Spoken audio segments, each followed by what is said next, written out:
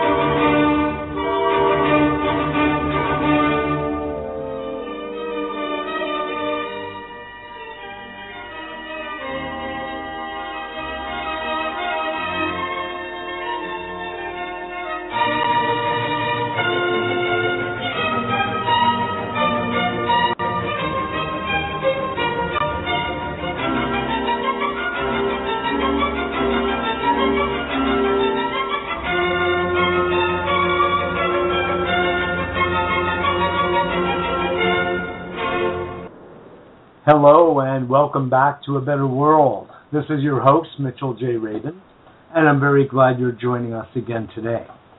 Today we are going to have another very interesting show. We have just one of my favorite psychologists, authors, teachers, Dr. Mario Martinez, who is the author of The Mind-Body Code, which just today, I believe it is, reached a new level at the Amazon.com bestsellers list, and he'll be telling us a little bit about that too.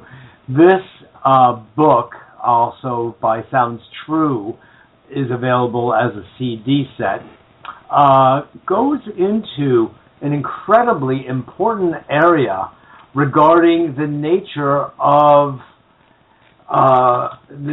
health and illness, and looking at some of the subjects we love talking about here at A Better World, which is the belief systems, emotional conflict and stress, how these are influencing the physical body all the time, and actually, of all things, these seem to be the very basis of what it is we're facing as a society, and really, as Mario says, as a culture. And it's a really interesting domain that Western medicine doesn't really pick up on. So we're going to be spending today's show going into this, kind of peeling back the layers of this level of understanding. Mario Martinez is in South America right now, so we're having a little technical difficulty in getting him connected. So I'm going to put on a little Mozart in the meantime, so enjoy yourself while I get this organized here for you all. Okay.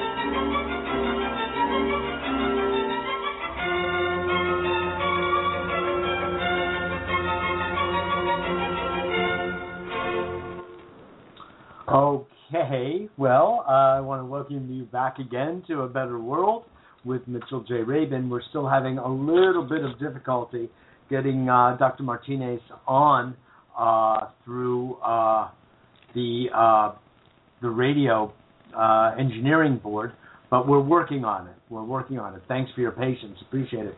So I'm going to just share with you a little bit of a context in which we will be speaking soon. I'll be speaking until Mario joins us.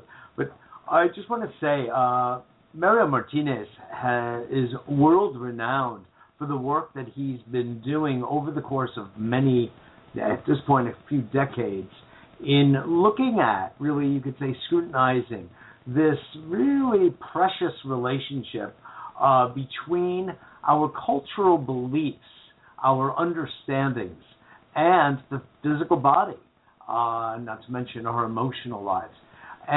But in respect to the physical body, it plays this very interesting role of how the overall belief systems of our culture are actually constantly influencing the way and the ebb and flow, if you will, of our immune function, of our thinking, and our way of inwardly behaving physiologically as well as mentally.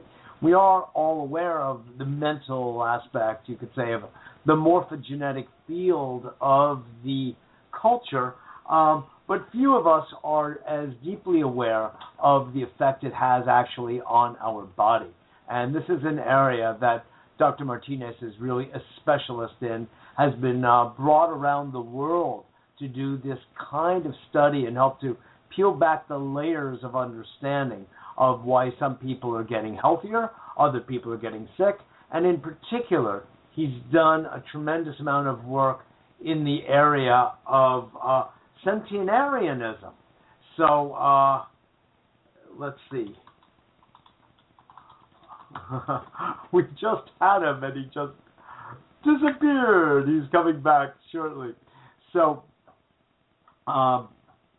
and it's so interesting the work that Mario Martinez has done with centenarians, because they have their own set of unique belief systems, you could say, and they operate according to another drummer, you could say. They dance to another drummer, not the conformist social or even cultural norms.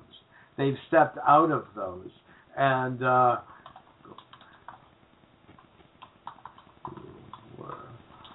we're trying to get this organized, so thank you for bearing with us. But we will be expanding upon this. Excellent. It looks like Mario Martinez, are you with us? Can you hear me? I can hear you very well. I can hear you wonderful. Welcome to the show. Welcome to A Better World. Thank you so much. Absolutely. Thanks for bearing with us, everyone, as we put together the technical part of what we're doing here. Now we can dive into the other technical part, which has to do with your coding the mind and body relationship, which you've done, I want to just say from the beginning, so brilliantly. You're really a wonderful instructor and teacher of mind through the work that you've been doing for these decades, Marielle. It's really impressive. You've managed to step out of the ordinary stream of thinking with, of course, I know your mentor, Dr. Solomon, George Solomon, and you've really been part of forging a new way of thinking about the relationship of culture to physical health or physical illness. So just to start with, thank you. Gracias, as we say. Oh, it's a pleasure to be here. I remember George told me that breaking paradigms, you pay a price, and I'm certainly paying it. Yes. But you will be paid with a higher currency as time goes on. Because, I agree. It's well worth it. Yes, it is well worth it. We really actually couldn't do anything else but be authentic the way we both are, because we'd be paying a dearer price for it. And in fact, I would say that mainstream thinking, slow as it is to act, is beginning to get the idea. I know I see this with my own clients and my students. They're really, really catching on to the truth behind how cellular activity is shifted through thinking, and as you go the next step to cultural belief systems. So, could you expand upon this? I gave an overview, but I'd love to hear you go into lay out basically the platform of your book and the work that you've been doing for some time now. Okay, well, what reductionist science does is it'll come up with reductionist premises, and it'll say, how can a thought affect the cell? Are you going to talk to a cell? No, it doesn't work that way. And they stop there.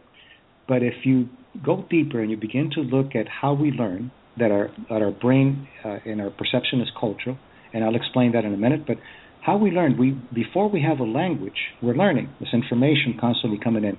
And you have body information when you're hungry, a newborn, and they don't know the word for hunger, they don't know the word for mother, but they see a symbol of a bottle or a breast. They make the association. There's psychoneuroimmunology that's going on when they make the association.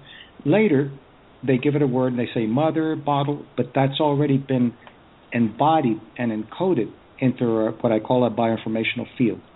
When you look at that, then you can begin to see that our immune system, our nervous system, and our endocrine system are biosymbolic.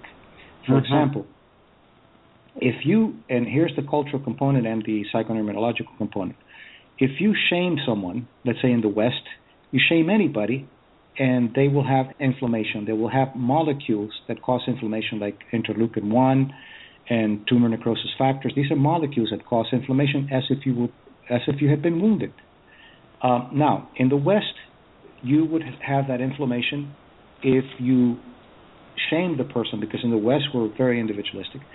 In East, somewhere in Asia, you would only be having the inflammation if you believe that you have shamed the group rather than you. So there's a cultural component and there's a psychoneuroimmunological component. Totally culturally learned.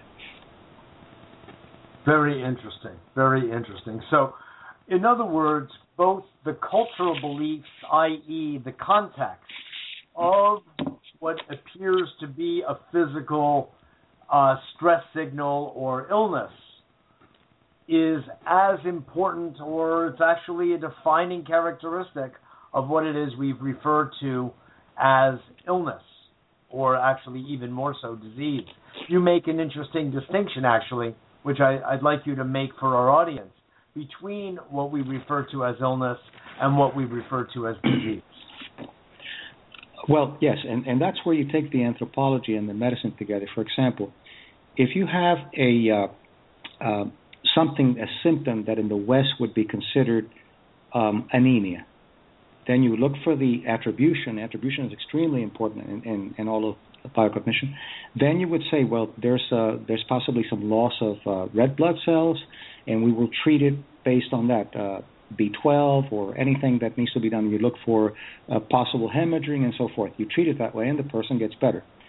But if you have the same symptoms in the jungles of Bolivia, the shaman, who's the culture editor, who's the equivalent to the doctor, will call it limpu. And limpu is a terminal illness. That he's the authority in the context. Yes, he's the culture editor, the authority in the context. And that person will consider limpu a terminal illness because the ideology, the interpretation, the attribution is that a spirit of a child that died early will inhabit your body in order to stay on Earth, and it will consume your body and go to another body. If you're a Western, white, or mestizo, you could be cured by the conventional treatment for anemia. Because the mestizos, which are the whites and the Indians mixture, they associate themselves with the white. If you're an Indian, no amount of Western intervention will save you. You will have a terminal illness and you'll die.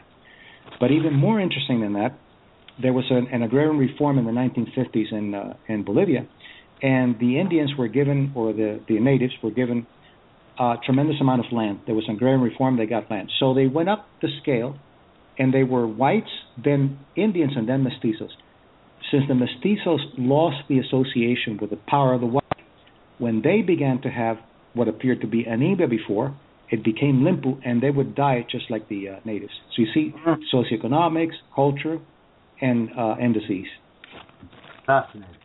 So here we have a socioeconomic defining criterion that affects physical health as well. When people perceive themselves to be financially and socially better off and on the upper side of the ladder, they tend to be more physically robust and able to deal with offsets, if you will, more fluidly. And as they descend on that ladder, less so. Yes, and what also interacts is the bonding of the family. You could have a very wealthy family that doesn't have bonding and a very poor family that has bonding, and the one that has bonding, independent of socioeconomics, would be healthier. So it's an interaction of the two factors. Yes, exactly.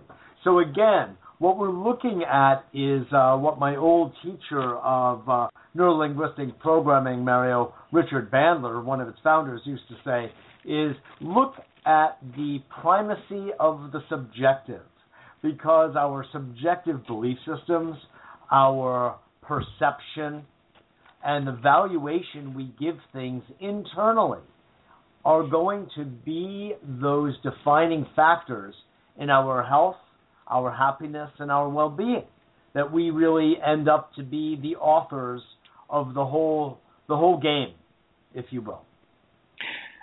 Exactly. I think what that's a really good point, and I'll expand on that.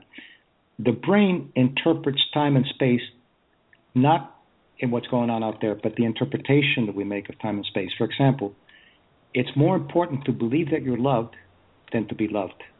As you can see in the people that have all these adorations and people that love them, rock stars and so forth, and they get self-destructive and they commit suicide because it doesn't matter what's coming out from the outside. What matters is the interpretation that you give of what's coming from the outside.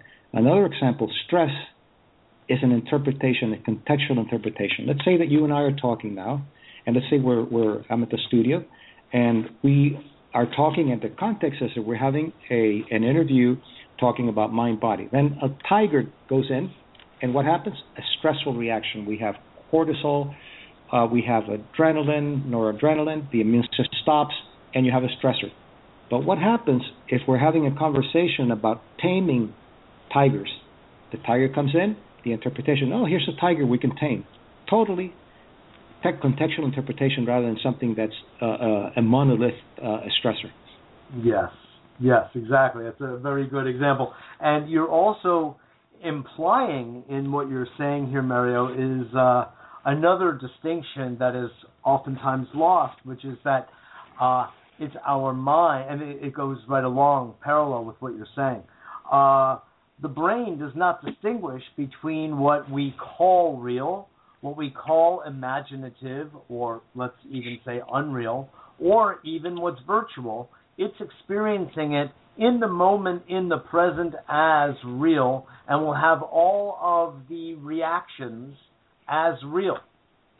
Which is why, by the way, movies are so powerful a medium, because it's as though we are in the movie itself. Our nervous system is experiencing it as real, even though we know we could be watching The Wizard of Oz or Peter Pan. Yes, and that's. I'll give you an example of how powerful that is. Some work was done by David McClellan, a psychologist, and he looked at. There's something called IgAs. These are antibodies that fight upper respiratory virus. IgAs are part of the immune system. It's an antibody created by the B cells. And he measured the IgAs in the saliva. It's in the saliva and in the blood. And he measured the IgAs before and after, showing a 15-minute video of Mother Teresa doing compassionate things, and another group, a 15-minute video of the Nazi army doing the atrocities. He measured both groups afterwards. And as you can predict, the people that were watching Mother Teresa, the IgAs went up significantly higher. And later, other studies also show that the T cells went up, and NK cells, and anything that you can think of in the immune system goes up. Watching the Nazi army, the IgAs went down significantly, which means that you're more prone to catching a cold. But even more interesting than that, McClellan couldn't figure out why some people who were in the positive group, why their IgAs dropped so quickly. So he did another study, and he looked at, he added one component, which is projecting, letting people project what's going on. And he simply showed them a picture of a man and a woman sitting on a bench, on a park bench, talking to each other, very innocuous, so you could project your own feelings or your own perception. And then he asked them to write a little story, and he said, what's going on with these two people?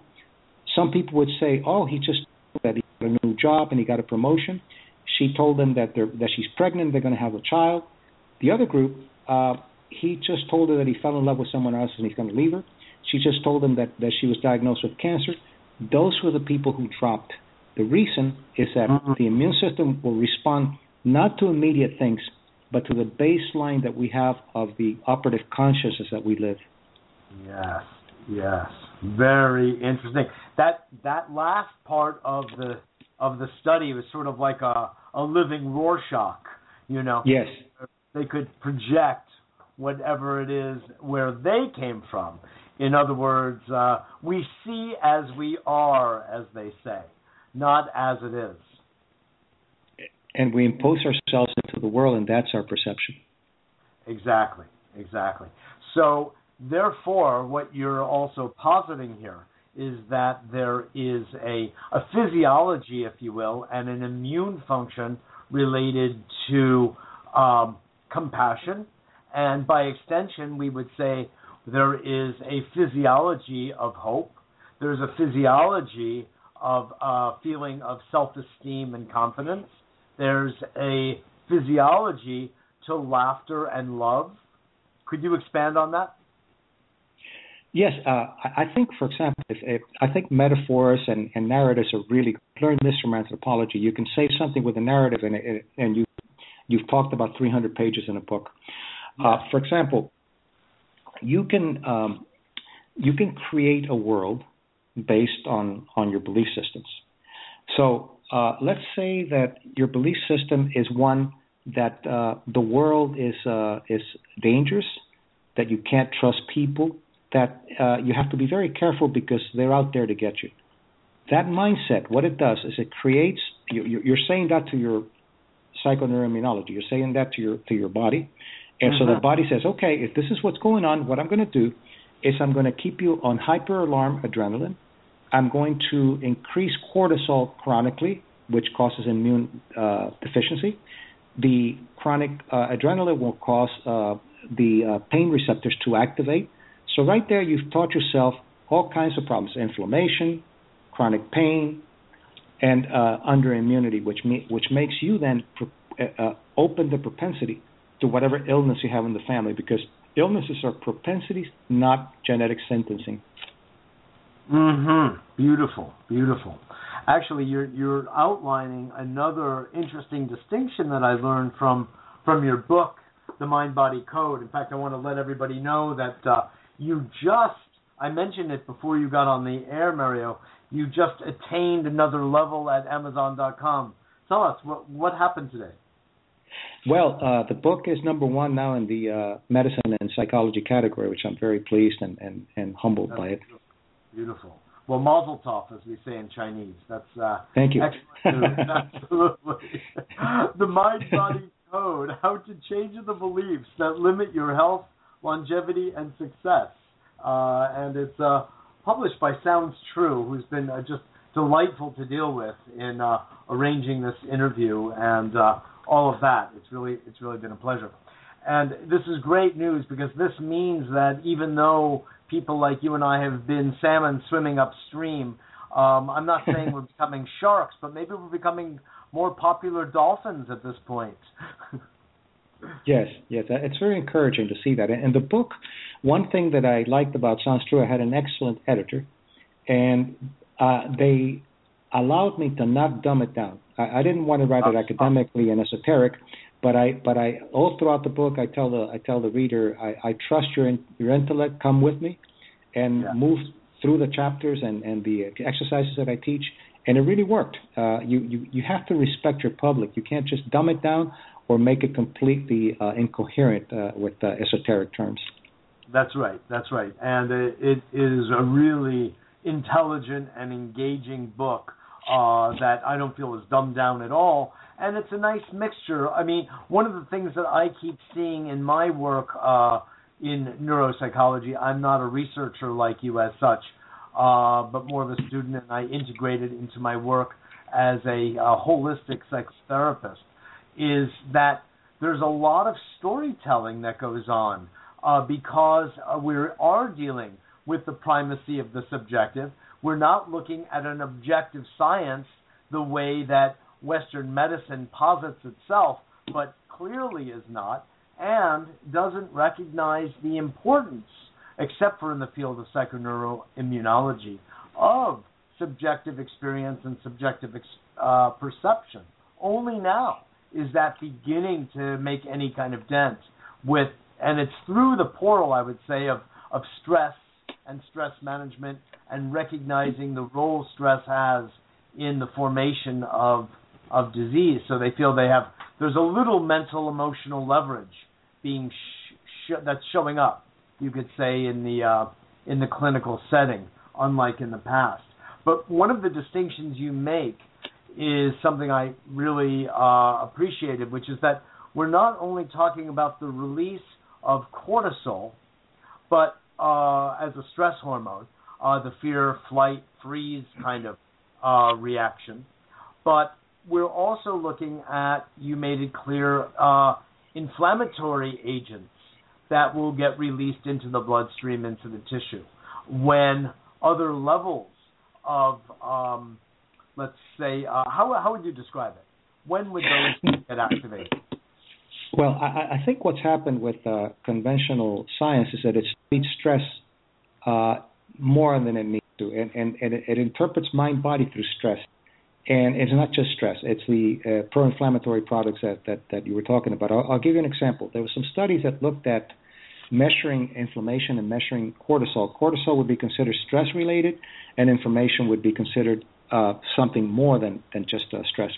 And some people were asked to write about things in their lives that they felt ashamed of. And people were asked to write in things that they felt guilty about. The people that felt guilty had a higher level of cortisol, which would be considered stress. The people who were writing about shame had a higher level of inflammation.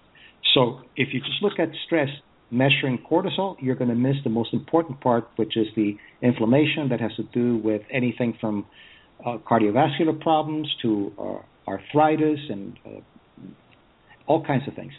So why is that? The reason, the way I interpret it, is that you are owning up. For example, when you're guilty, you're owning up of something that you did. So you have more power. You're more empowered in the sense that this is something that I did. When you're shamed, this is something that someone is doing to you that you don't have control, so you're more disempowered. And when you're more disempowered, you're going to have a different reaction. You're going to have probably more pro-inflammatory kind of products. So if you look at stress alone, you're going to miss all the inflammatory things that are going on that could probably be even worse than stress. Yes, exactly. Now, that's a very, very important point, because we often say stress chemicals, and it remains rather generic. But this brings it down to a level of specificity that I think is really, really valuable. You are listening to A Better World with Mitchell J. Rabin. We are on every Wednesday at 6 p.m. Eastern Standard Time. We have a newsletter, A Better World newsletter, that we send out to lots of people across the country and actually the world. It's for free, and it's on our website, abetterworld.tv. It announces our weekly shows. There are 3 of them. A Better World TV every Monday evening in New York City. A Better World on, Progressive Film Hour, I should say, on Gary Null's Progressive Radio Network every Tuesday afternoon, and then A Better World Radio on Blog Talk Radio. So we love that you come and join us and listen to us as well in archive, and forward this to your friends and family and colleagues so they too can get this level of nourishment, because so many people we're told benefit from it. We're spending today's full show with Dr. Mario Martinez, who is the author of The Mind-Body Code, how to change the beliefs that limit your health, longevity, and success. Let's go, Mario, into some of your wonderful work with centenarians. This is something that's also distinguished you in the field because you've really borne down on understanding the psyche of those who are over 100 years old and how they got there and what do they do that's different than everybody else. Could you talk to us a little bit about what you've discovered with them? Yeah, that's very exciting work. By the way, the centenarians are the fastest growing segment of the population in the United States. What I did, so that's good news. What I did is I studied the healthy centenarians, only healthy centenarians, because a lot of people are afraid of growing older because of the connotation that they have that growing older is a deteriorating process. So I wanted to know what it was like to grow older healthy. And what I found things that I was not expecting. Number one, it's not genetics. Genetics is only 20%. The rest is the bioinformational field that you live and the cultural beliefs that you have. Also, these people are not, they're not in that gerontocracy mindset that, because you're older, you have to be respected, or because you're older, you should be promoted. In fact, most centenarians act like 17 and 18-year-old people. They don't live. They're very funny. They don't live to be old. The way they live is what makes them old. I asked a centenarian, what's middle age? And he said, that's a dumb question. You don't know till you die. There's no such thing as middle age. And that's true. That sounds like a George Burns joke. Exactly, yes. And another one, which I've heard other people say it too, so apparently it's very, very common because one of them said it to me. I asked him, and I'm not advocating this, I'm anthropologically reporting it. I'm just reporting what I saw. I asked him, when was the last time you went to a doctor? And he said, about 50 years ago. I said, well, why? Well, because I had a problem. I don't have any problems. I don't go to the doctor. So I asked him with a Western mind, so what do your doctors have to say? And he said, I don't know. They're all dead. I love that. And I've heard other people say that, so apparently it's pretty common with centenarians to do that. Right. The patient far outlives the doctor. Yeah. So why should I go to him? But I think the other thing that I found too is that they have, of course, a sense of humor, but they know how to forgive. That's a very important component. Not forgiving is one of the most toxic things you can do. And by forgiving, I don't mean an intellectual process. In fact, it's so important that I dedicate a whole chapter on forgiving. It's not intellectually saying, well, I forgive you because I'm a good person or because nobody's perfect. That doesn't work. It's a mind-body process that needs to be done. It's complex, but with the right tools, you can do it fairly quickly. Will you go into that a little bit here? I would very much, I think that forgiveness is such an enormous part of our idealized culture, but so little part of our actual culture.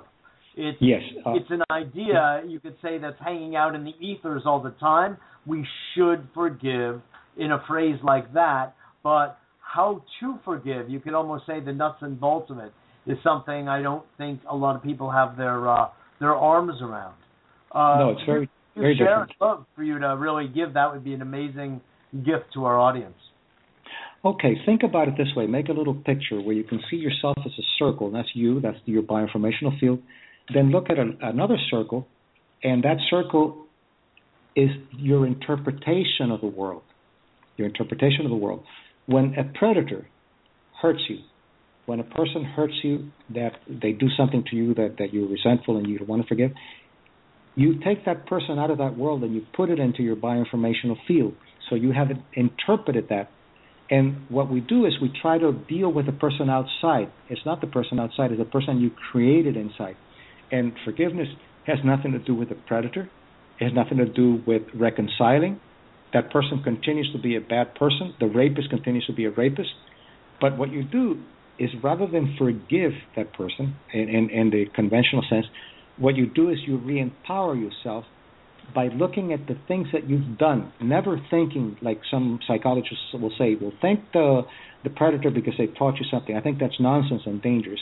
What you do is you begin to look at the things that you have done in your life that were honorable, that were committed, that were loyal to yourself, And I'll give you a specific example. I talk about, as you know, I talk about 3 wounds. I call them archetypal wounds because I see them in every culture.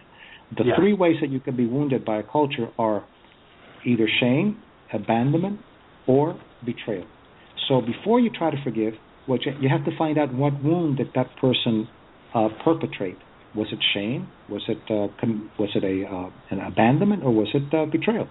And once you know, then you can begin to work, because each of the wounds has a healing. So let's say that you were raped, and you consider that to be a shame, which is probably the greatest shaming that you could do.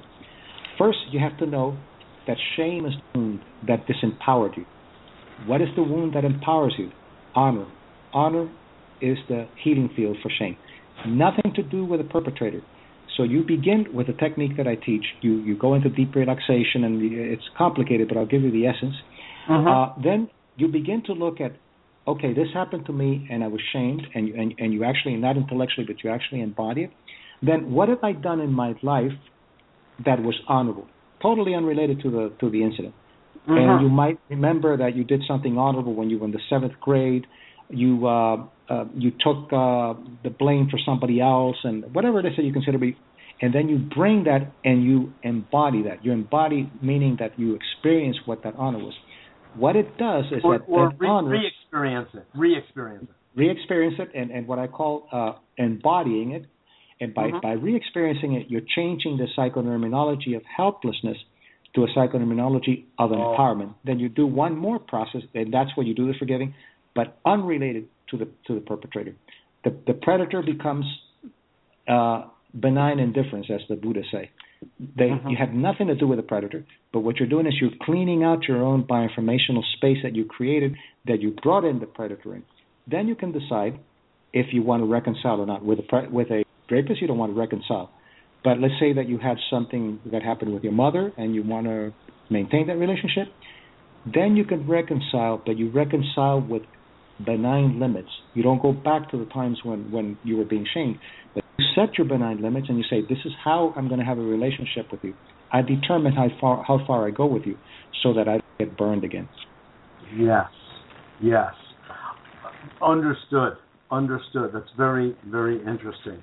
So in a sense, to interpret what I hear you saying, the person will be, in a sense, reconditioning themselves, in a sense, remembering the moment of the wound, or reconditioning themselves with the opposite virtue related to the wound. So if it's shame, then as you say, it would be honor. You could say the flip side of it. And you're cellularly reprogramming or reconditioning those cells that had been hurt, that memory that perpetuates the hurt, the shame, with the nobler, if you will, the more virtuous aspect of honor. Yes, and I know how you mean it, but I want to be clear that in the general sense, it's not a reconditioning. It's not replacing one with the other. It's recontextualizing the felt meaning. The meaning is very important. So it's not a behaviorist, and I know you don't mean it as a behaviorist, but right. So it's not misunderstood by others. It's not a behaviorist replacement of one behavior with the other. You're recontextualizing the felt meaning. And what is the felt meaning? When somebody says to you, I'm going to hit you over the head with a bat, that is a cognition. When they hit you over the head with a bat, that's the felt meaning of being hit with a bat. So that's the difference. You recontextualize it at the meaning level, at the felt meaning level. So I'm glad you brought that up because I want to make. Yeah, exactly. No, thank you. I appreciate that point. It's a good one. In a sense, you're another way we could put it is we're reframing the experience by shifting the context of the actual experience. Yes, and the meaning changes, and the meaning is extremely important. Exactly. The meaning is where it hinges. The whole thing hinges on the meaning, as we keep talking about. That's the effect of culture. I'll give you an example of meaning. You can, let's say you live in a tenement, in a place that you're getting ripped off by the owner of the building, and the stairs are in bad condition, and you fall and you break your leg. You're going to have more pain. You're going to need more analgesics. You're going to need more care than if you fall, break your leg, and you break your leg saving a child from a fire. All meaning. Exactly. Again, it's context as to understanding. Or let's say that you're in a situation where you are trying to reach somebody and you don't reach them, and you try over and over and over again, and one interpretation of that is that person doesn't want to talk with me. Or you could say that person is a very important person, and they're very busy, and they're very committed to making the world a better place, and they don't have enough time today or even this week to get back to me, and because they're so busy doing the things that they need to do. So rather than experiencing this as, let's say, rejection, it could be experienced in this whole other way. I would take it a step further. That's the first part, which is the intellectual interpretation, which is really important. The next step is, what is it that I'm feeling? What wound am I feeling? And you'll notice it when somebody's late, for example. You might say the wound of abandonment. Well, the physiology of abandonment comes, and what is the healing field for abandonment? Commitment. Right there, you make a commitment to whatever it is. You make commitment consciousness to let the person know that next time they come late for lunch that you're going to leave, or you make some commitment, and that changes the process. So that's why I call it biocognition. It's cognition in biology in a context, but it's always good to make the intellectual interpretation first and then take it to the next level. Yes, I understand. So you're including the feeling, and you've entered a dialogue with yourself, which is going to shift the frame. It's going to shift the energy field, or the morphogenetic field of the relationship. The bioinformation, yes. But I'll tell you something that I'm working on now that it's really interesting that you started talking about centenarians. Yes. I really believe you can't stop time, you can't change time, but you can change the interpretation. Oh, for example, like if you go faster than the speed of light and you travel out, you're going to age a lot slower if you stay on Earth.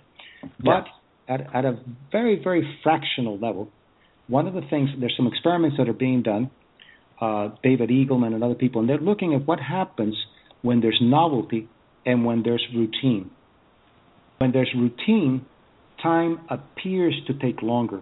When there's novelty, time seems to go, that when it's routine, it seems to go faster, and when there's novelty, it seems to go slower. The reason is when there's novelty, you have to use your brain more.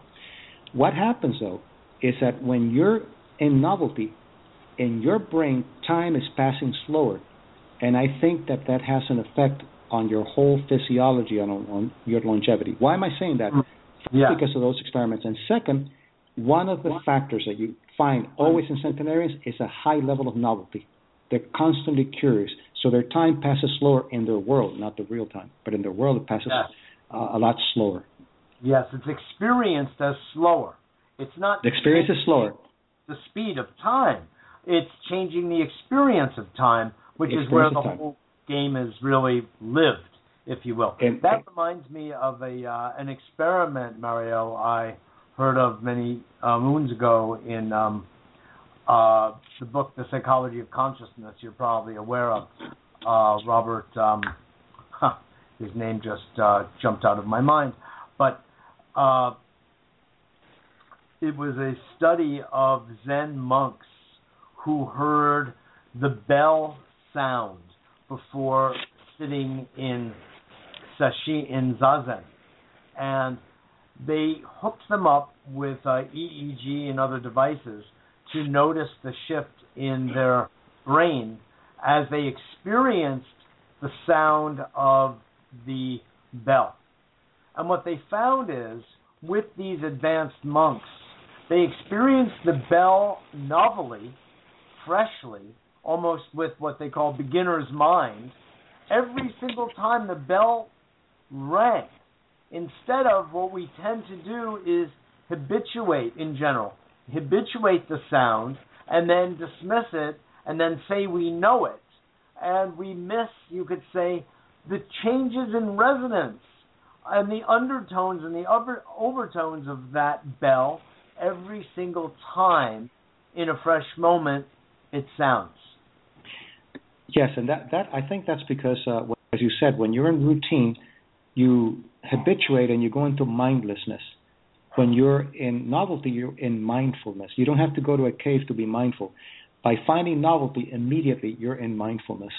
So that's exactly what happens when you're, and they're very curious. They're like children, the centenarians. They look at something, they say, look at that bug, the way it's crossing the street, or look at the, it's just like they're like a child, right. And like that is very healthy. Yeah, it's so healthy. It means their brain is not routinized. It's not just continuing down its standard neural pathways. It's actually making new pathways, which also, I love to say, makes people more intelligent. It allows them to have greater emotional intelligence, and also I would like to extrapolate, and this is an extrapolation, but I think there's some research that's beginning to tap into that if you are able to have your brain experience time slower, I think that increases longevity. Yes, that's very interesting. I wonder if that has something to do with affecting the telomeres, because if you're experiencing life, experiencing it slower, we're not saying time has dilated.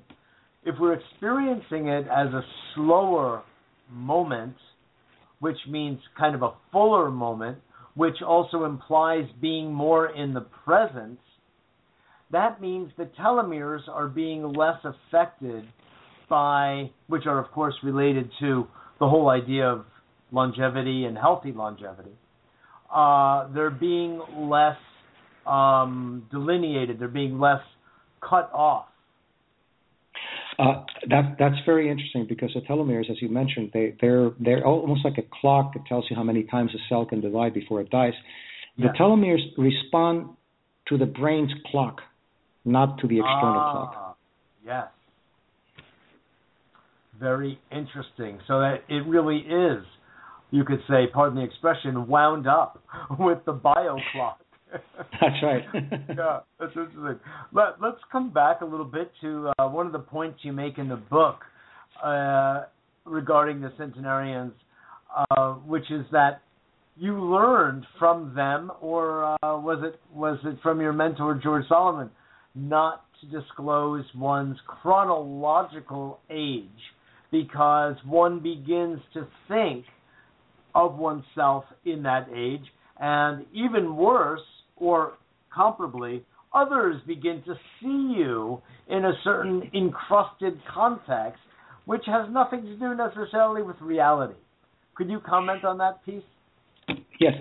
The moment you tell your age, you've been put into a portal. You'll be treated based on how long you've been around rather than what you've done. I went to a museum with George Solomon once, and we were walking in, and the lady looks at him and she says, I'll give you senior citizen rate. And he said, why? Why are you assuming that? Oh, I'm sorry, sir. I'm sorry. So he made her really feel uncomfortable. But what he was doing was saying, why do you have to peg me? And centenarians are the same way. They don't think in terms, they're ageless in the sense that they're not age conscious, but they're space conscious. There's nothing great about you being around. Why should you be proud that you've been around for 80, 90 years? There's nothing.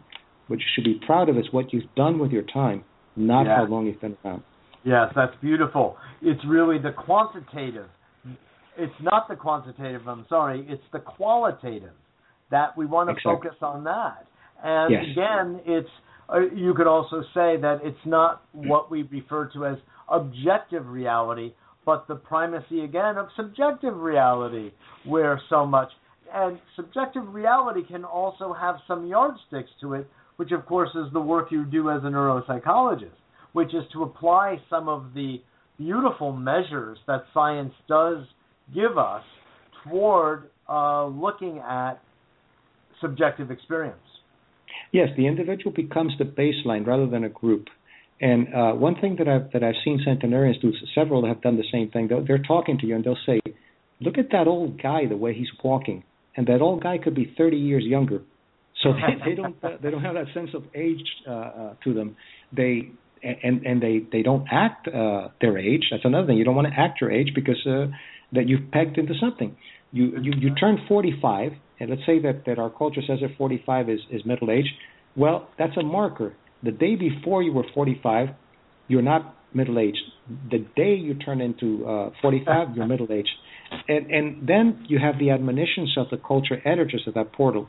You'll dress nicely in a way that you like and say, well, you don't want to dress like a teenager, you're middle-aged. Well, I want to go back to college. Well, you should think about retirement. You should start saving for your retirement, not going back to college. Gradually, they admonish you and they put you back into that place, and after a while, you begin to look middle-aged. Exactly. You're reminding me of a story, Mario, of a cousin of mine who I was down in Florida, and I called her up. I hadn't seen her in many years, and I had heard that she had just gotten married. Well, in her case, probably about the fourth or fifth time. And yes, it's true, she outlived her husband, and maybe a divorce or two here and there along the way, no big deal. But beautiful woman into her mid-80s, and she said, "Darling, I would love to see you, but I just got married and we're driving around in my new husband's new convertible, and we're playing teenager. I'm sorry, I don't have the time to see you." Yes, that's exactly right, and that's another component that you reminded me of the factors that I talk about in centenarian mindfulness. They know how to set limits. For example, I think what she did was she said, "Look, I'm doing something very important to me. I care for you, but I'm setting limits." I was going to interview one, and the first thing they say is, "How can I help you?" In general, I'm just using a generality. How can I help you? And instead of "How can I help you?" like a caretaker who will make you more important than their healthy needs, he said, "How can I help?" I said, "Well, I'd love to interview you. How about Saturday at 6:00? And he thought, he said, "No, Saturday at 6:00, I have tango lessons. I can't do it." They set limits. Yes, exactly. It's not like, "Okay, I'll give up my tango lessons so I can talk to you." That's caretaking. That's not healthy. That's right. No, that's a very healthy, important point for everybody, that we tend to do that. That's a cultural nuance, if you will, that we all have there's a certain, how do I say, Judeo-Christian overhang in our society, well, in this case, culture, to be more adherent to what your definitions are, so that we feel that we ought to, the word ought or should shows up rather prevalently in our society, if not explicitly, implicitly. And it's not good for your health. Another component that you keep reminding me of these things as you talk about it is that they don't buy into what our cultures do. Most of the cultures, they teach you pseudo-humbleness. Yes. Wash it in the face. I love this point. I like your shirt. Oh, I've had this shirt for 10 years. Yes. It's pseudo-humbleness because it's not real. I mean, you're not really being humble. Centenarians are truly humble. I said to a lady, she was 101, I said, "You have beautiful eyes." And she said, "Yes, thank you, I do have beautiful eyes." It's so refreshing to hear that, rather than pseudo-humbleness. So that's another thing that they do. They acknowledge their gifts, and if you say you're beautiful, they say, "Thank you very much. Yes, I think I am." And it's not narcissistic. Exactly. And it's really interesting that we have this self-effacing notion in our society. That's a good thing, and it's not just in our society. At least in ancient China, maybe not now so much, but there was an idea where you never wanted to show how successful you were to your neighbors, for fear that they might become jealous or envious, and that energy field would then, be projected onto you. It actually has a little bit of a healthy aspect of it, because it's a counteraction to boasting and what can come of that. But there's got to be a healthy middle ground to all of this. There is, and the Scandinavians also have that what they call a janten logen, which means you're no better than anyone, and in fact you're worse. I think it reminds me of Ernest Hemingway had a very wonderful way to deal with that. He wasn't particularly leading with it, but I'd say you can apply it. He said something like, I'll paraphrase, he said that there's no nobleness in being superior to your fellow men. The nobleness comes when you become superior to your former self. Oh, yes. Oh, yes. That's wonderful. That's wonderful. I really like the ring of that. I really do. You know, in this conversation, I'm thinking about a place that where Jack Benny and I share something. I tell everybody when they ask me my age, yeah, I'm 39 still. And you know,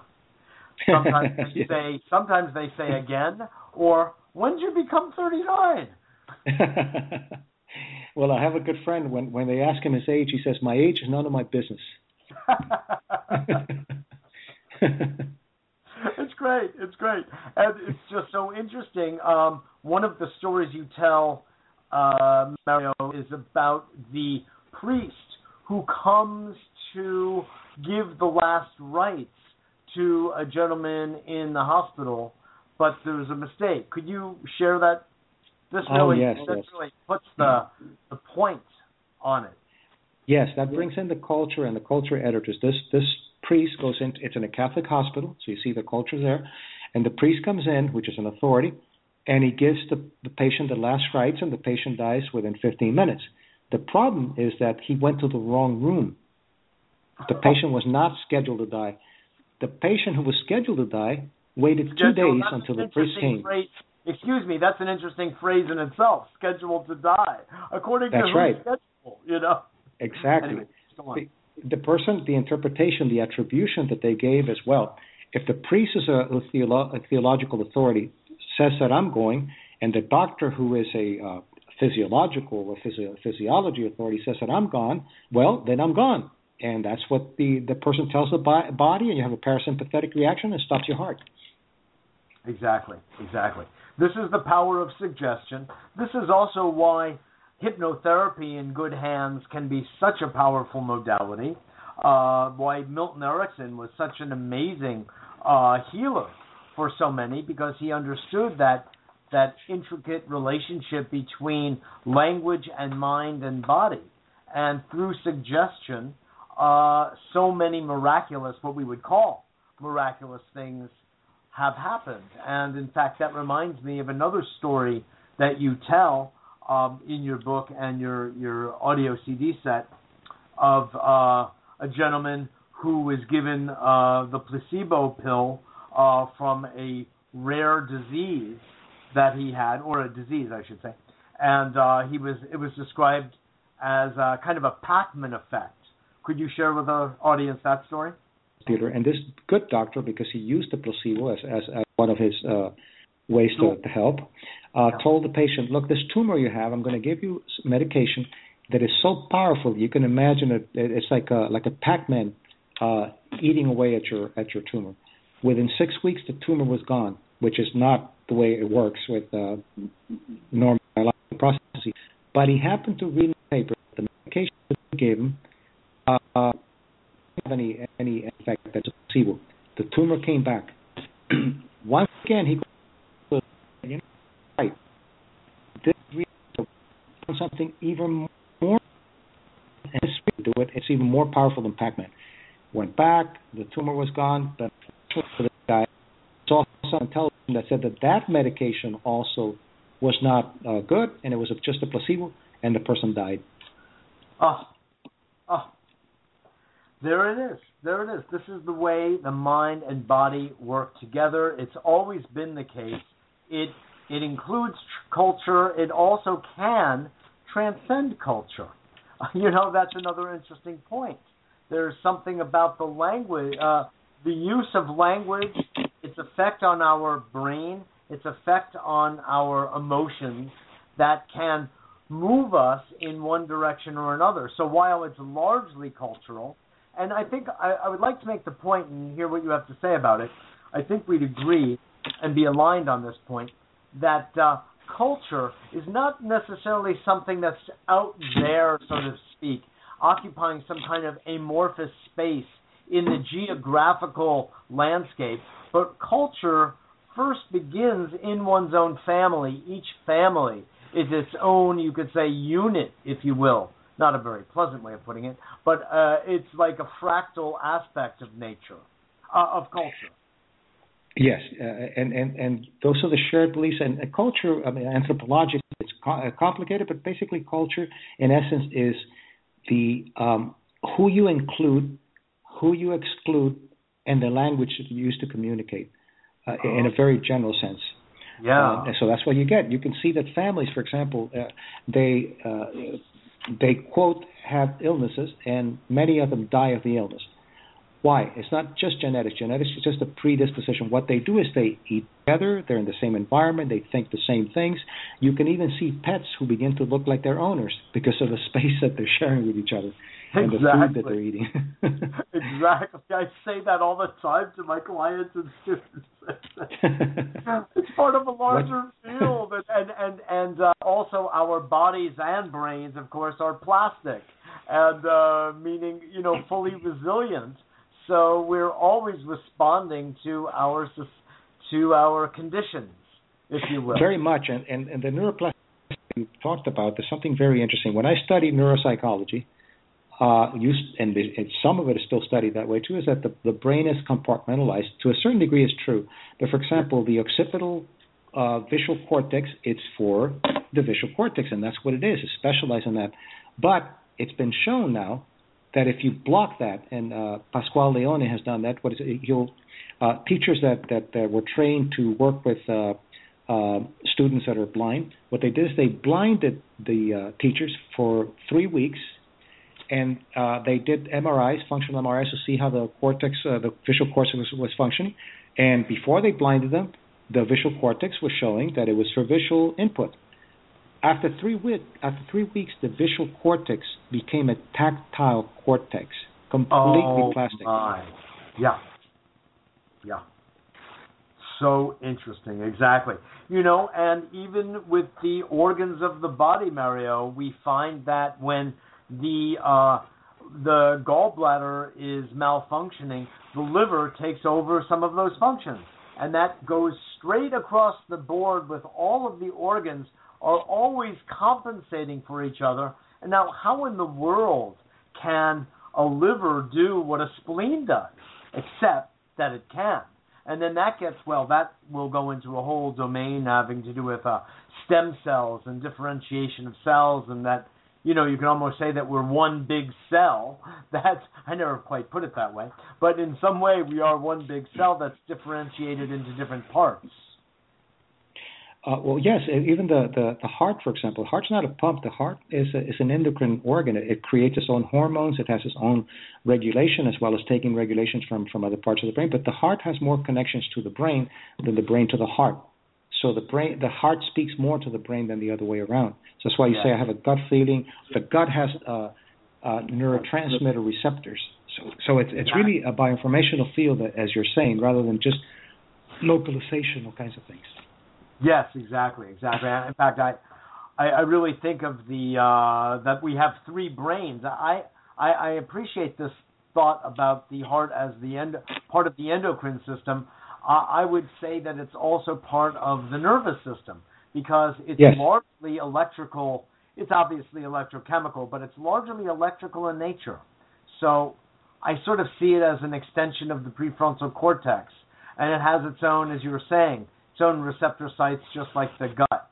And in other words, you could almost say, Mario, that the general historic understanding of physiology is largely mistaken. It's a case of mistaken identity because it's like we have brain matter strewn throughout our bodies. Your comment? And yes, if you study the mechanical components of the body, it looks very deterministic and very reductionistic. It has mechanical processes like the blood flows, but if you go beyond that and you begin to see the co-authoring of the system, then you can no longer go with that model. I'll give you an example. Biology, in order to legitimize itself, it borrowed the principles of Newtonian physics, which is really good for automobiles, planets, carburetors, and things like that. It's not that great for for building things, for living things. So since it borrowed from Newtonian physics, it borrowed the concept of entropy, which is going from order to disorder. That's why you see deterioration in the brain with that model. If you use complexity, which is more in tune with living systems, with open systems, complexity goes from order to disorder. The brain becomes more complex rather than more disordered. Yes, exactly. So what you're really moving toward a shift from just a Newtonian model to a quantum model. Then we can really begin to understand really the way the body systems interact with the mind systems. Moving the complexity theory is very, very powerful because we're quantum at the subnuclear, but I think that if you use complexity and chaos theory, for example, the heart is chaotic. In between beats, it has a chaotic rhythm, and the less chaotic, the more of the pathology of the heart. Well, that cannot be explained with a determinist model because it's linear.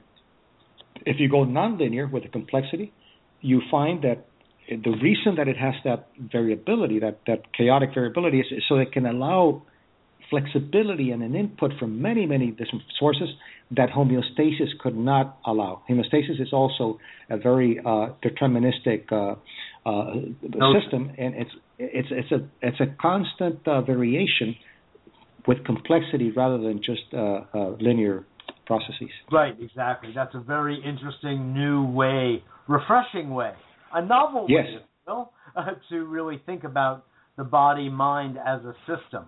And it's not linear at all. And even homeostasis ain't, just like Yogi Berra said, the future ain't what it used to be, Exactly. I do a workshop. It's not. Homeostasis is still very mechanical. I do a workshop called How to Navigate Uncertainty with Chaos as Your Guide. And that actually tunes into... I love it. That's great. I can't let you go just yet if you have because we got a late start. Do you have a few more minutes? Sure. Yes, of course. And thank you, by the way. You're making it very easy for me to talk about my work.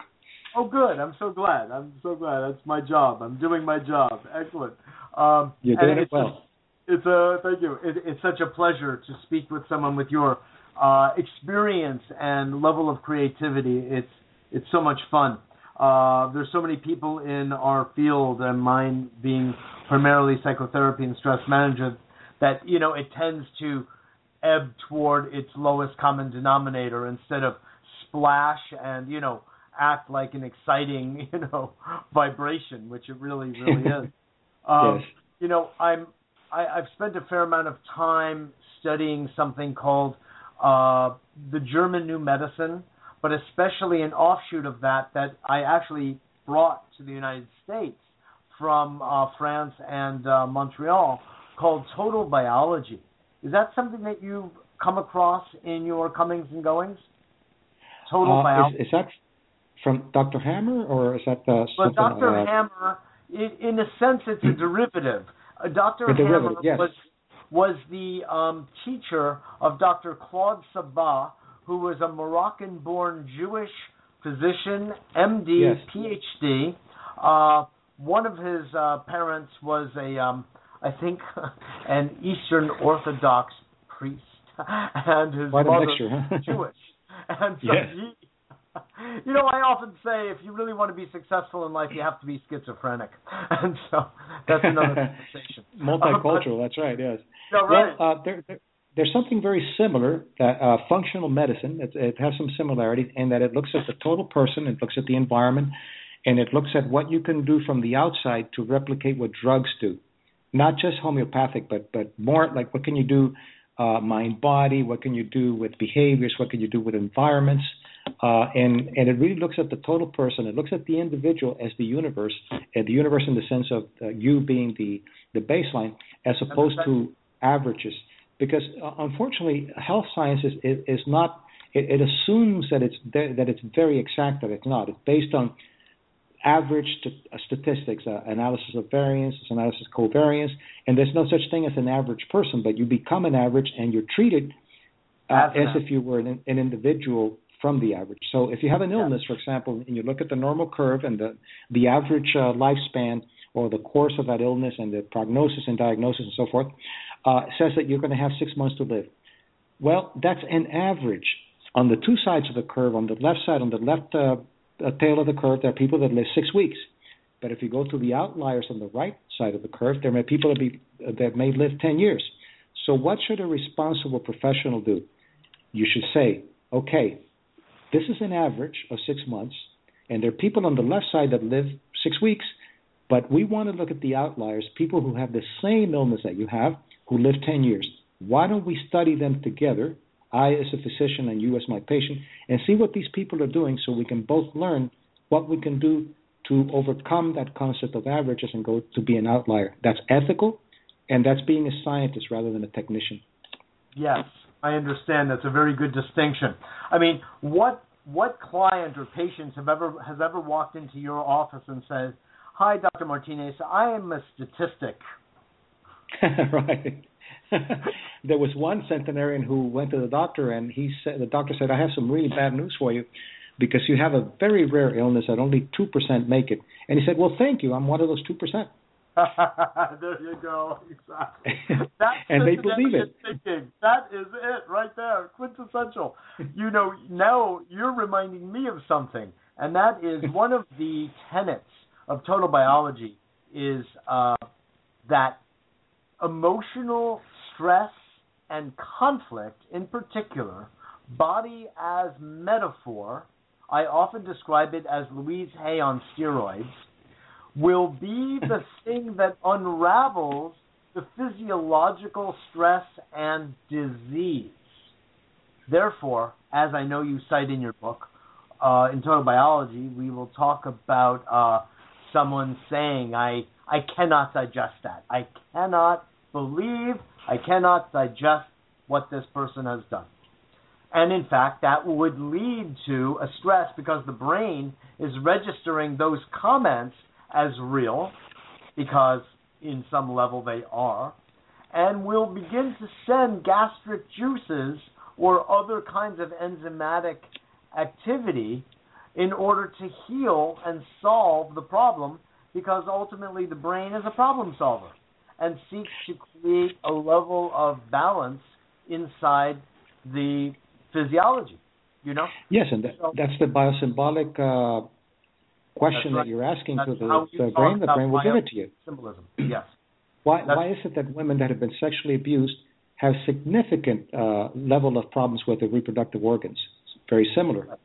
Yes, exactly. And it goes on and on and on like that. But the thing that total biology also talks a lot about, and so does Dr. Hammer in the German New Medicine, as it's called, is who, by the way, as a rigorous scientist, worked with interviewing thousands of patients and found that there was a significant emotional trauma approximately 3 months prior to the onset or the diagnosis of, he worked primarily with prostate, testicular, and ovarian and lung cancers. And he found over and over again there was always, not sometimes, some form of emotional trauma that could be cited prior to the onset of the disease. He was able to use CAT scans, PET scans, what have you, to determine where in the brain the trauma was, and based on the nature of the trauma, predict what kind of cancer would be forthcoming. And he used emotional therapy, basically, as a way of resolving the problem without having to utilize conventional medical means. He actually got into a lot of trouble with that. Dr. Sabah went another step and said, it's not just about cancer, about any disease. Anything can be understood metaphorically as a conflict, of an emotional conflict, usually in the family, and sometimes always cultural, just to reinforce your point, and often generational. So, but he always talked about the conflict of the diagnosis, you know, and said, and this is also so much in accordance with your centenarian research, Mario, the patient goes in and sits down with the doctor, and the doctor says to the patient, Mr. Jones, I don't like what I see. And the patient is a little concerned by that comment, knows what the doctor is sort of implying, and says, well, doctor, I don't like what I'm seeing either. Yes. Well, I think... that patient is the patient that has the higher, better prognosis than the one who says, yes, doctor, I understand. Yes, that external control is not as good as internal control. But, I'm taking psychoneuroimmunology to the next level, which is cultural psychoneuroimmunology. Psychoneuroimmunology has studied as if culture doesn't exist and too much rat studies. Rats are good to study, but you have to remember that they don't have a sense of their longevity and their mortality, and they don't have meaning. So what you're studying with rats is the neuroendocrinology and immunology, not the cycle, because the cycle includes meaning and it includes mortality and so forth. But I'll give you another example. I've seen more than pretty close to 1,000 patients in many years with fibromyalgia. I have not found one that didn't have some kind of a shaming wound, which is pro-inflammatory.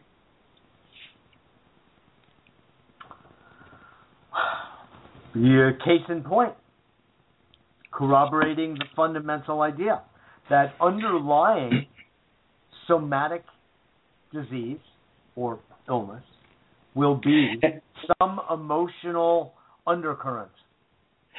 And unfortunately, if you do a clinical history and you don't go deep, you're not going to find it. I was looking, and it's a high incidence of sexual abuse, but there was a patient that just wasn't fitting. And I kept asking if any abuse and kept going on and even doing something with a deep relaxation. Couldn't find anything, but I said, okay, how did you sleep at night when you were a little girl? Well, I was never abused, but how did you sleep? I didn't sleep very well. Why? Because now that you ask me, I remember that my parents fought a lot, and I thought that if I went to sleep, they were going to kill themselves. So therefore, a hypervigilance that doesn't let you go to sleep deeply, you don't get delta sleep, you are deprived of human growth hormones, there goes fibromyalgia. No melatonin either. Melatonin, but mainly if you don't go into delta, you don't have in the and the thetas, you don't, especially delta, you don't have the secretion of course melatonin is deprived, but the secretion of human growth hormones, which is what allows the immune system to do the repair and rebuild protein muscles and so forth. So if you don't have that after a while, then you're going to have a problem. And and I explained it more deeply in the book and other articles, but that's basically the idea that there's always some kind of shaming or hyper-alarm that doesn't allow you to go into deep sleep. Fibromyalgia, the main component, I think, is delta sleep deprivation. Interesting. Really and interesting. And it can be cured, by the way. Yeah. So you refer to shame, abandonment, and the third one is... a betrayal. I'm sorry? Betrayal. Betrayal, okay.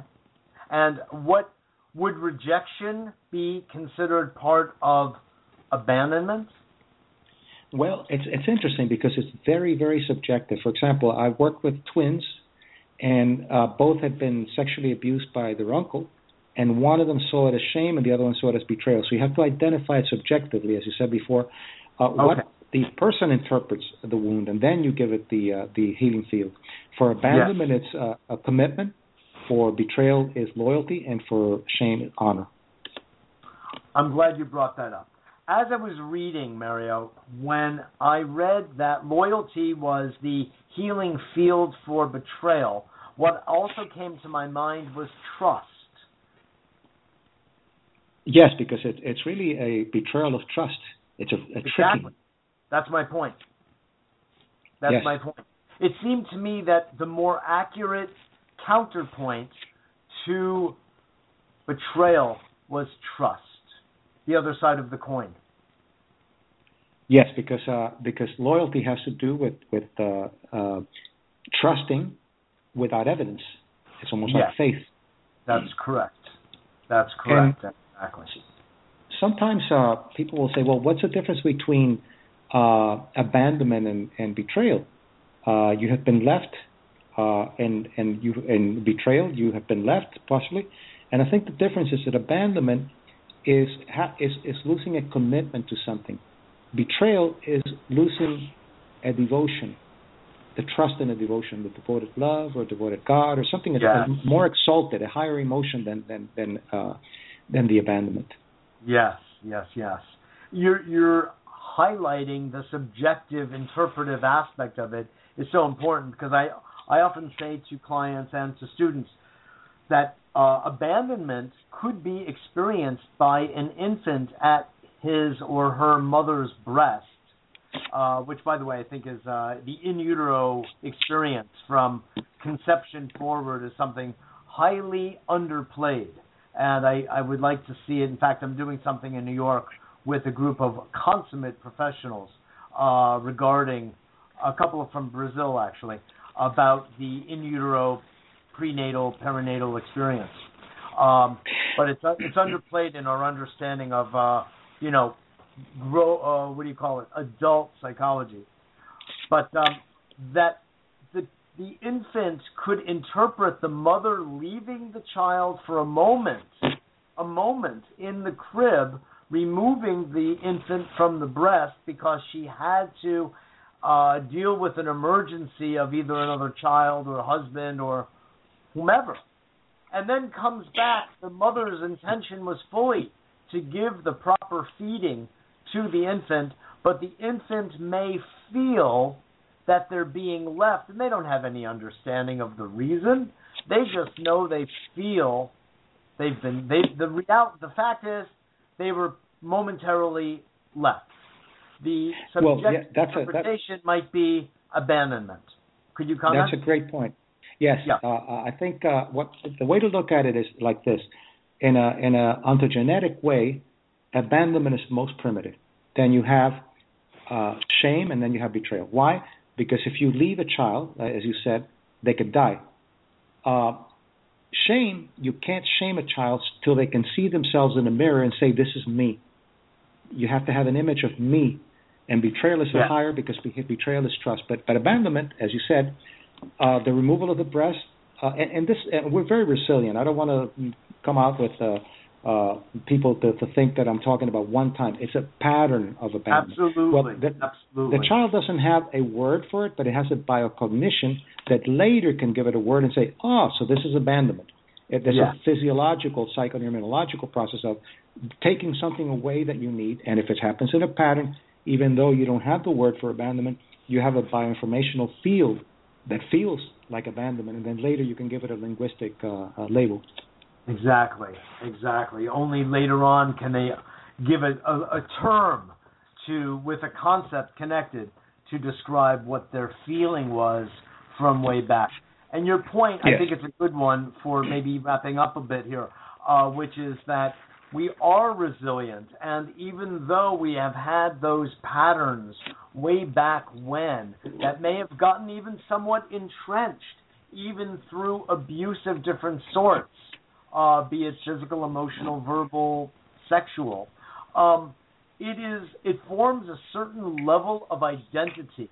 But before I kind of playfully said it's a good thing to be schizophrenic, and of course I was playing with that, literally. But in the work that I've done and the work that you're doing, I see that you talk about almost like one identity could develop the way you talk about ignoring what isn't working and building on what is working.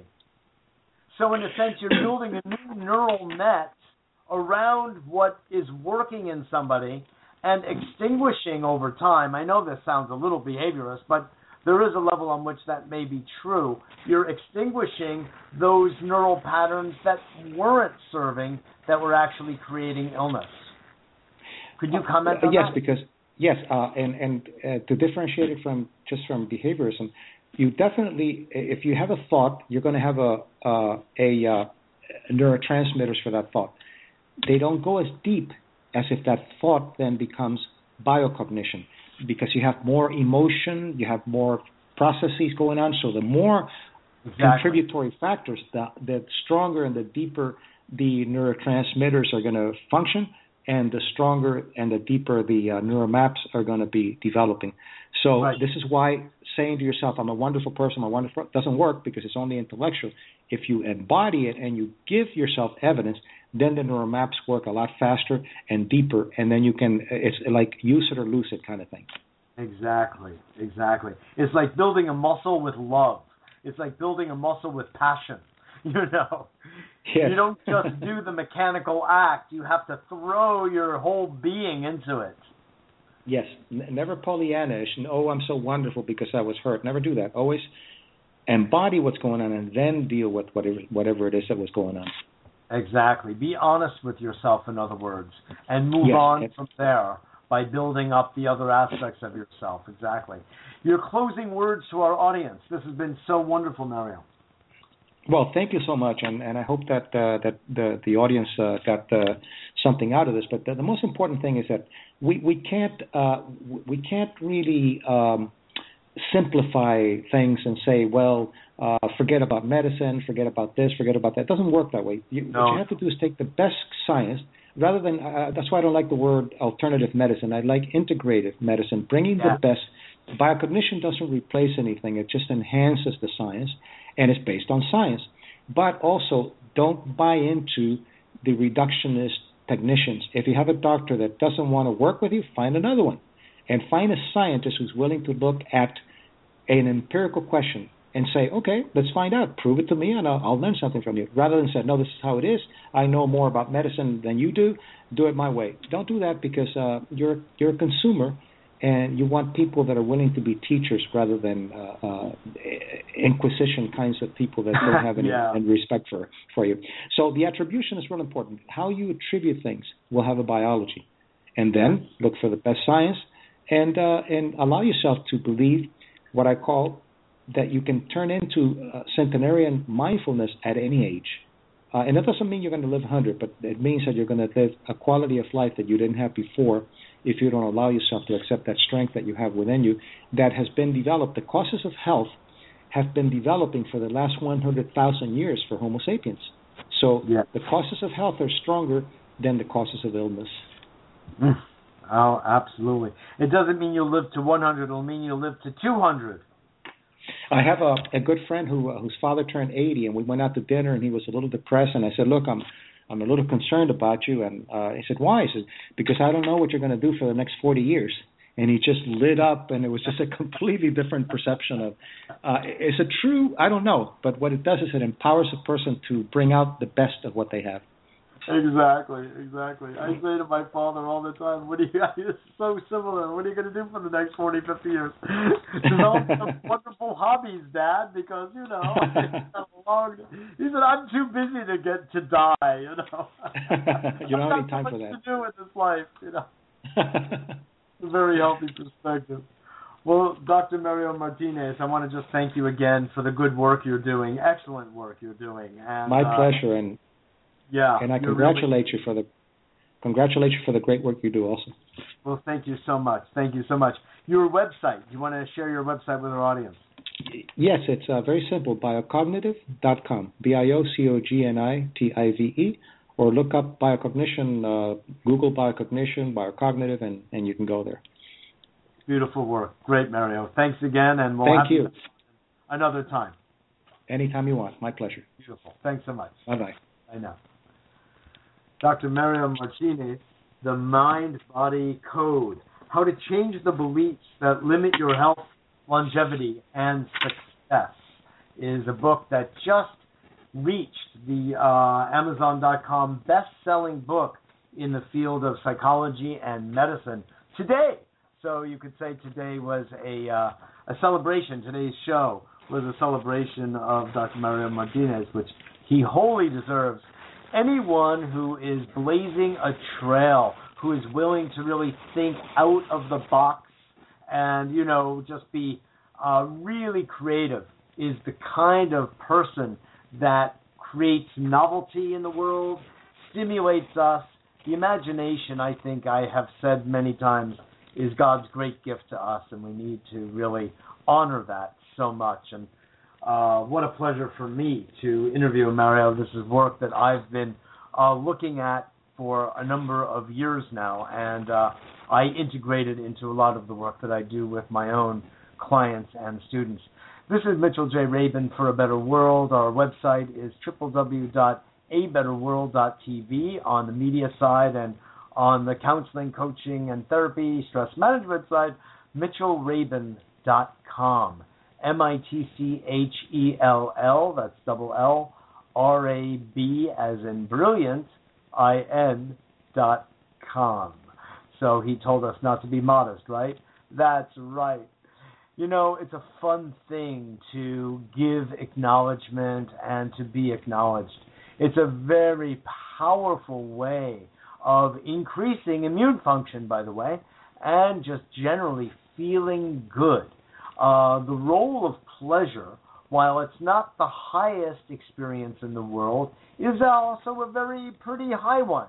Let's say that joy, happiness, well-being, spiritual fulfillment are the very, the creme de la creme of human experience, of beaming optimum health, another one. But pleasure is very much a conduit to these higher virtuous emotions, these, as Mario puts it beautifully, exalted emotions. So I want to encourage you to be free with the idea of acknowledging others and acknowledging yourself as you move through your life. And it's rich. It's an act of generosity toward others and toward yourself. And everyone sort of gets aligned in the loving space that it creates. So on that note, I just want to thank you all again for listening to and becoming part of A Better World's community. We are on every Wednesday at 6 p.m. We love when you listen live and know that most listen in archive. That began to rhyme. In fact, I wanted to say as an addendum to something Mario said when he said to look for a doctor or look for a scientist to work with when it comes to this idea of growing older. We all grow older, and a marking of growing older could be to become wiser. But aging is voluntary. Aging is something else. And to distinguish between the two, I think, is actually an act of wisdom in itself. So with that said, I want to just also remind you that we sustain ourselves on donations. We always appreciate that. And to help empower all of you, A Better World is becoming a foundation, a nonprofit, which will allow us to give back to you, not just the content of our shows, but even something highly hailed in our society called a tax deduction. So please bear that in mind when you visit our website.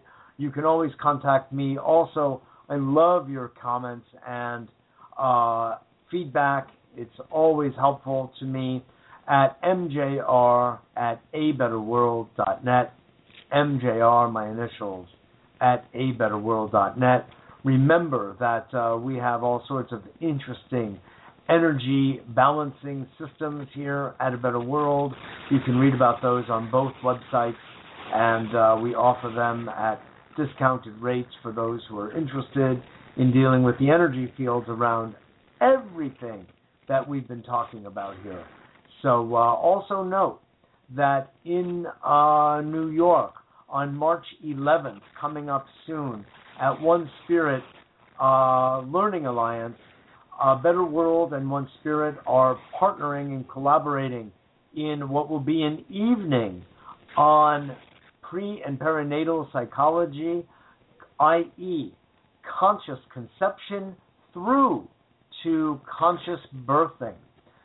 This will be really wonderful. We'll have my dear friend and colleague, Dr.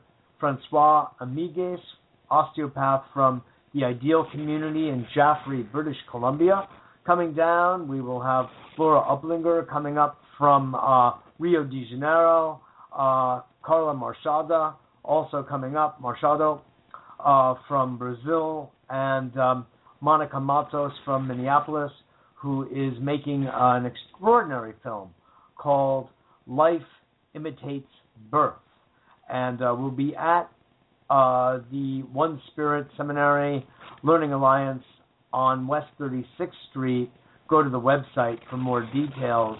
On March 11th from 7 to 9:30, there'll be a really interesting presentation, a clip of the film, and followed by a robust, dynamic discussion. It's for everybody, although we are specifically inviting midwives, doulas, OBGYNs, young parents, parents-to-be, those contemplating being parents, and anyone who is interested to come join.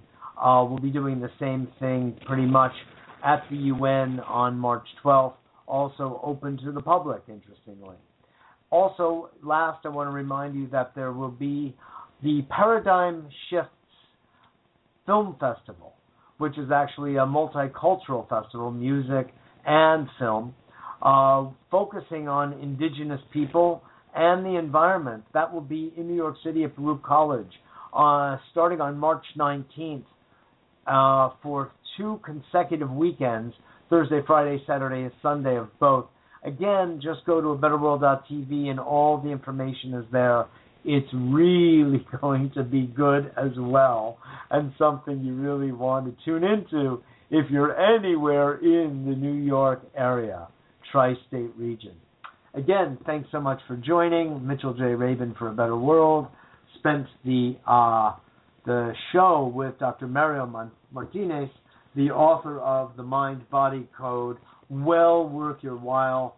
Thanks to Sound True for publishing it and for the audio CD, which you can get at their website, soundstrue.com. On that note, how about a little Mozart, folks?